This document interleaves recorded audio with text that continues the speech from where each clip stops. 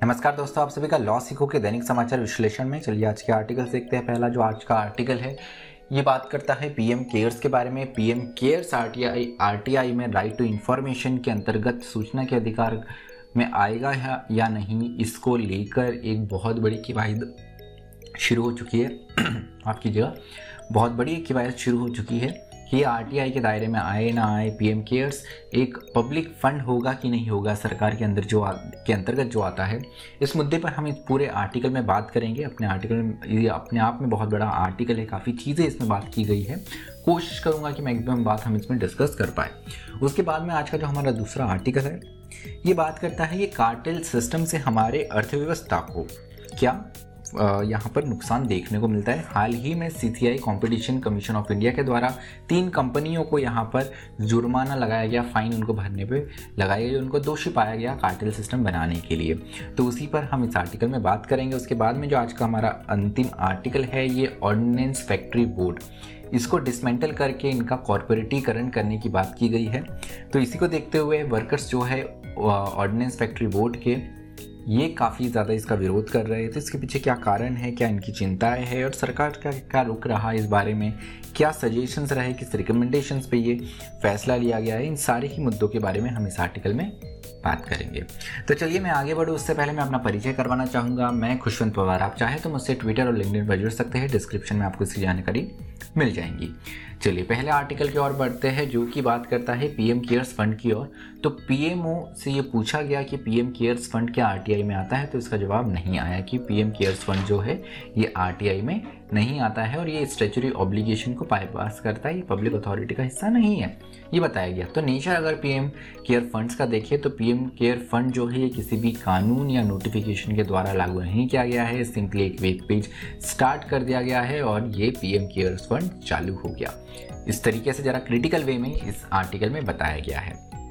अब अगर इस फंड के बारे में हम देखें तो हमें पता चलता है कि पीएम केयर्स फंड जो है अपने आप में, इसकी वेबसाइट पे जाएंगे तो आपको दिखेगा प्राइम मिनिस्टर का डेजिग्नेशन के साथ फोटो, ट्राई कलर, हमारा नेशनल सिंबल इसमें यूज़ हो रहा है। और उसके बावजूद यहाँ पर जब कोर्ट में सरकार से ये पूछा गया कि पीएम केयर्स फंड क्या आरटीआई में आता है, क्या ये पब्लिक अथॉरिटी है, तो इसका उत्तर नहीं आया। तो अगर ये पब्लिक अथॉरिटी है तो आरटीआई में आना चाहिए, और अगर आप आरटीआई से इसे डिनाई कर रहे हैं तो फिर आप इन सारी जो नेशनल सिंबल है, ट्राइकलर है, पीएम का डेजिग्नेशन है, इसे कैसे इस्तेमाल कर रहे हैं। उसके ऊपर से टैक्स कंसेशन भी आप किस प्रकार से दे रहे हैं। तो पीएम केयर्स की बात करें तो इसके समतुल हमें जो फंड देखने को मिलता है, जिस प्रकार से इसे पोर्ट्रे गया था, इसे नेशनल डिजास्टर रिस्पांस फंड जो कि डिजास्टर मैनेजमेंट एक्ट 2005 के अंतर्गत कॉन्स्टिट्यूट किया गया है, उस प्रकार से इसे देखा गया था। उसके अलावा एनडीआरएफ जो है नेशनल डिजास्टर रिस्पांस फंड जो है ये कैक्स से ऑडिट किया जाता है और आरटीआई के तहत ये जवाबदेह है, लेकिन पीएम केयर्स के साथ ऐसा देखने को नहीं मिलता है। तो पीएम केयर्स अगर अपने आप में बात करें, एनडीआरएफ के अंतर्गत जो नेशनल डिजास्टर रिस्पांस फंड है ये स्टेट और सेंट्रल लेवल पे दोनों पे होता है, लेकिन पीएम केयर्स फंड जो है ये केवल एक सेंट्रलाइज फंड है जो कि हमारे फेडरल सिस्टम का एक उल्लंघन हम मान सकते हैं। हमारे जो संविधान में मूल सिद्धांत दिए गए उसके अगेंस्ट में जाता है। एक महत्वपूर्ण बात ये बताई गई इस आर्टिकल में कि अगर हम देखें तो फंड जो है ये सेंट्रल और स्टेट गवर्नमेंट से इंडिपेंडेंट अगर इसको सरकार कह रही है, तो इसमें जो मेन 3 ट्रस्टीज है, जो 4 लोग हैं इसमें, वो पीएम और उनके 3 मिनिस्टर्स हैं जो कि एक्स ऑफिशियो चेयरमैन हैं, और prime minister ex officio chairman है, और जो 3 मिनिस्टर्स हैं कैबिनेट के ये इसके मेंबर्स हैं। और अगर ये पब्लिक अथॉरिटी नहीं है, सेंट्रल और स्टेट गवर्नमेंट से ये इंडिपेंडेंट है, तो ये पब्लिक ऑफिस ऑफ प्रॉफिट माना जाएगा। अगर ये ऑफिस ऑफ प्रॉफिट आता है तो पीएम और ये 3 मिनिस्टर उनकी पोजीशन से डिस्क्वालीफाई माने जाएंगे। तो इसका एक अलग रिपरकेशन भी इस आर्टिकल में बताया गया है। उसके बाद में ये है कि क्या आर्ग्यूमेंट है जो कहता है कि आरटीआई के अंतर्गत आना ही चाहिए। तो महत्वपूर्ण बात ये है कि पीएम और जो 3 मिनिस्टर है ये इसे अपनी ऑफिशियल कैपेसिटी में इस फंड को संभाल रहे हैं। जब इसे ऑफिशियल कैपेसिटी में हम संभालते हैं तो इसे आरटीआई के अंतर्गत माना जाएगा। ये कहा गया है सुप्रीम कोर्ट ने Thalappalam service corp bank limited versus state of Kerala के केस में। इस केस में पीएमओ का सब्सटेंशियल कंट्रोल देखने को मिला। इसके चलते हुए सुप्रीम कोर्ट ने इसे बताया कि अगर ऐसी कोई स्थिति होती है तो ये पब्लिक अथॉरिटी मानी जाएंगी और आरटीआई के परव्यू में आएंगी। अब यहाँ पर महत्वपूर्ण बात ये है कि अगर हम देखें पीएम केयर्स की फंड की बात करें तो इसे सीएसआर जो कंपनीज एक्ट 2003 के अंतर्गत है उसमें क्वालिफाई होता है। उसके अलावा जो इनकम टैक्स एक्ट में 80G में बेनिफिट मिलता है वो भी इसमें मिलता है, तो 100% एग्जम्पशन इनकम टैक्स एक्ट के अंदर मिलता है।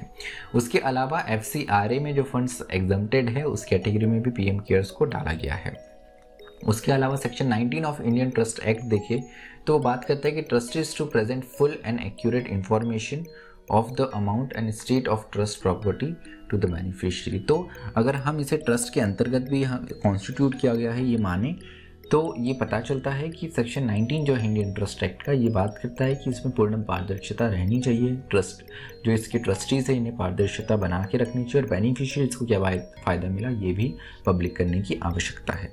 So in accordance with statutory access all the information about PM CARES Fund should be accessible as per section 2F of RTI। तो अगर हम सारी चीज़ों को देखें कि जिस तरीके से रियायती दी गई है, जिस प्रकार से ये CSR में इसको एक हिस्सा माना गया है, तो यहाँ पर ज़रूरी होता है कि सेक्शन 2F जो है उसके अंतर्गत या RTI के अंतर्गत आना चाहिए। और against all of this the claim that the PM cares fund is not public authorities and absurd one. तो बहुत महत्वपूर्ण बात यह है कि पब्लिक अथॉरिटी के अंतर्गत अगर इसे आप सरकार नहीं मानती है तो ये अपने आप में काफ़ी ज़्यादा एब्सर्ड है, काफ़ी ज़्यादा यहाँ पर एक ऐसी बात क्रिएट करता है कि ये बड़े कॉमन सेंस की बात है कि ये अगर इतनी सारी चीज़ें हैं इससे जुड़ी हुई तो ये ऑब्वियसली पब्लिक फंड माना ही जाएंगे और ऐसा नहीं है। तो ये काफ़ी अब्सर्ड कंक्लूजन होगा इस आर्टिकल के अंतिम पंक्तियों में ये लिखा गया है। अगली बात करेंगे हम कि सीसीआई ने 873 करोड़ का फाइन यहाँ पे लगाया है 3 कंपनियों पे जो कि बियर मैन्युफैक्चर करती है। तो इन 3 कंपनियों पे आरोप लगाया था ये कि सप्लाई और सेल जो होती है बियर की उसमें 2009 से लेकर 18 तक यहाँ पर इन 3 कंपनीज ने अपना कार्टेल सिस्टम बना के काम करा। क्या होता है कार्टेल सिस्टम, सिंपल शब्दों में समझे तो फॉर एग्जांपल कोई उत्पाद है, मान लीजिए चाय है, तो चाय पत्ती बनाने वाली हमारे देश में केवल उदाहरण के लिए 5 कंपनियां हैं। ये 5 कंपनियां साथ में आती है और कहती है कि चाय कंपनी जो हम चाय पत्ती बनाते हैं उसका एक जो मूल्य है हम 200 रुपये रखेंगे जिससे हमको एक सर्टेन अमाउंट ऑफ बेनिफिट मिले और हम इसे बढ़ाते ही रहेंगे। तो सारी कंपनियों ने डिसाइड करा कि हम साथ में मिलकर कार्टेल बनाएंगे, इस कीमत से नीचे कोई भी नहीं चाहेगा जिससे हम कंपनीज को फ़ायदा मिलते रहे। तो जब भी कोई traders, manufacturer, supply chain, dealers, distributors ये साथ में आके मार्केट का जो कंपटीशन है उसे ख़त्म करने की बात करते हैं तो ऐसे स्थिति में हम इसे कार्टेल कह सकते हैं। तो जैसे चाय पत्ती का उदाहरण दिया कि चाय पत्ती बनाने वाली कंपनी, इन्होंने कंपटीशन ही ख़त्म कर दिया, इन्होंने एक मूल्य तय कर दिया और मार्केट में कंपटीशन ख़त्म कर दिया। कंपटीशन ख़त्म करने से ये होता है कि इसके कुछ बुरे परिणाम भी आते हैं, वो हम जानेंगे कार्टेल वर्सेस मोनोपोलीज में। उससे पहले ये समझ सकते हैं कि प्राइस अगर इंक्रीज़ होती है तो कंपटीशन जो है, फ्री कंपटीशन मार्केट में ये ख़त्म हो जाता है। उसके अलावा जो कस्टमर्स की पहुंच है उस उत्पाद तक वो भी ख़त्म हो जाती है। तो बात ये आती है कि कार्टेल से कैसे निजात पाया जा सकता है। बहुत ही सिंपल है कि जिस तरीके से सीसीआई ने बहुत बड़ा फाइन लगाया है, मॉनिटरी फाइन, उसी प्रकार का मॉनिटरी फाइन लगना चाहिए जो कि प्रॉफिट से कहीं ज़्यादा हो। उसके अलावा सीसीआई भी ये भी इनकरेज करता है कि जो भी इसके अगेंस्ट आवाज़ उठाता है, जो विसिल ब्लोअर होता है, उससे भी सीसीआई या सरकार को पुरस्कृत करना चाहिए। तो सीसीआई उसी प्रकार से यहाँ पे इनकरेज करती है विसिल ब्लोअर्स को। उसके अलावा कार्टेल और मोनोपोली की बात करें तो मोनोपोली से कई ज़्यादा घातक कार्टेल हो सकता है। मोनोपोली में हमेशा किसी भी नए प्लेयर को आने का चांस रहता है कि वो इनोवेटिव वे में आए, कम प्राइसेस के साथ में और एक अच्छा कंपटीशन प्रोवाइड करे। लेकिन कार्टेल में प्रोडक्ट की गुणवत्ता सुधारने की कोई बात ही नहीं करता है, यहाँ पे प्रॉफिट जो है ये मुख्य उद्देश्य बनता है। इसीलिए बताया गया इस आर्टिकल में कि मोनोपोली से कई ज़्यादा घातक जो है वो कार्टेल हो सकता है। अगले आर्टिकल में आते हैं कि जो ऑर्डिनेंस फैक्ट्री बोर्ड है इसका कॉर्पोरेटीकरण करने की बात की गई है। ऑर्डिनेंस फैक्ट्री बोर्ड जो है 1801 में ब्रिटिशर्स के टाइम पे ये बनाया गया था और अब इसे डिसॉल्व करने की बात की गई है। महत्वपूर्ण बात यह है कि 7 डिफेंस पब्लिक सेक्टर यूनिट्स बनाई जाएंगी। अब यहाँ पे जो विरोध देखने को मिल रहा है ये चल रहा है कि इसको अगर कॉर्पोरेटीकरण करेंगे तो ये वर्कर्स के अगेंस्ट आएंगे और वर्कर्स ही इसका मुख्य विरोध कर रहे हैं। 3 कमिटीज़ अभी तक बनी हैं जिन्होंने ऑर्डिनेंस फैक्ट्री बोर्ड के बारे में ये कैसे अपना वर्क अच्छे से कर सके और कैसे इसमें सुधार लाया जाए इसके लिए बनाई गई थी। अंतिम जो कमेटी थी ये पारिकर कमेटी थी। पारिकर कमेटी ने यहाँ पर जो सजेशन दिया था वो ये बताया था कि कॉर्पोरेटाइजेशन तो वैसे नहीं होना चाहिए, बट इन्होंने ऑडिट, रेगुलर ऑडिट के लिए यहाँ पर मुख्य बात यहाँ पर रिकमेंड करी थी। अब ये बात है कि ऑर्डिनेंस फैक्ट्री बोर्ड जो है उसकी मोनोपोली के चलते हुए इनोवेशन लगभग ख़त्म हो चुका है और प्रोडक्ट का जो कॉस्ट है वो बहुत ज़्यादा है।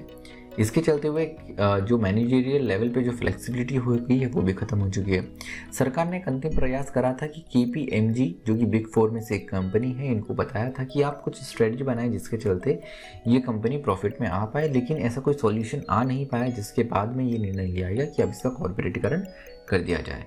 तो 75,000 वर्कर्स जो इन 41 फैक्ट्रीज में काम करते हैं, इन्होंने संगठित होकर इसके विरुद्ध आवाज़ उठाई है कि इसका कॉर्पोरेटीकरण नहीं होना चाहिए, क्योंकि इनका कहना ये है कि अगर इसका कॉर्पोरेटीकरण किया जाता है तो ये प्राइवेटाइजेशन की ओर ये एक बड़ा कदम होगा और ये धीरे धीरे इससे कंपनीज को प्राइवेटाइजेशन इनका डिसइन्वेस्ट करके इनको प्राइवेटाइज कर दिया जाएगा। यही एक विरोध है इसका बड़ा।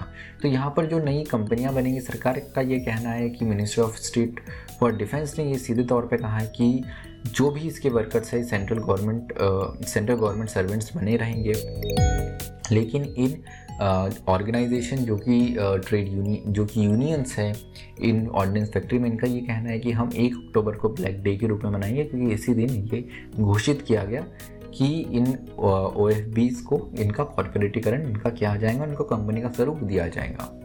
अब यहाँ पर महत्वपूर्ण बात ये भी है, वर्कर्स ये भी विरोध कर रहे हैं कि यहाँ पर एक प्रोविज़न ये लाया जाएगा एंटी स्ट्राइक लॉ के, कि इन फैक्ट्रीज़ में स्ट्राइक नहीं कर पाएंगे वर्कर, और अगर करते हैं तो ये लीगल होगी।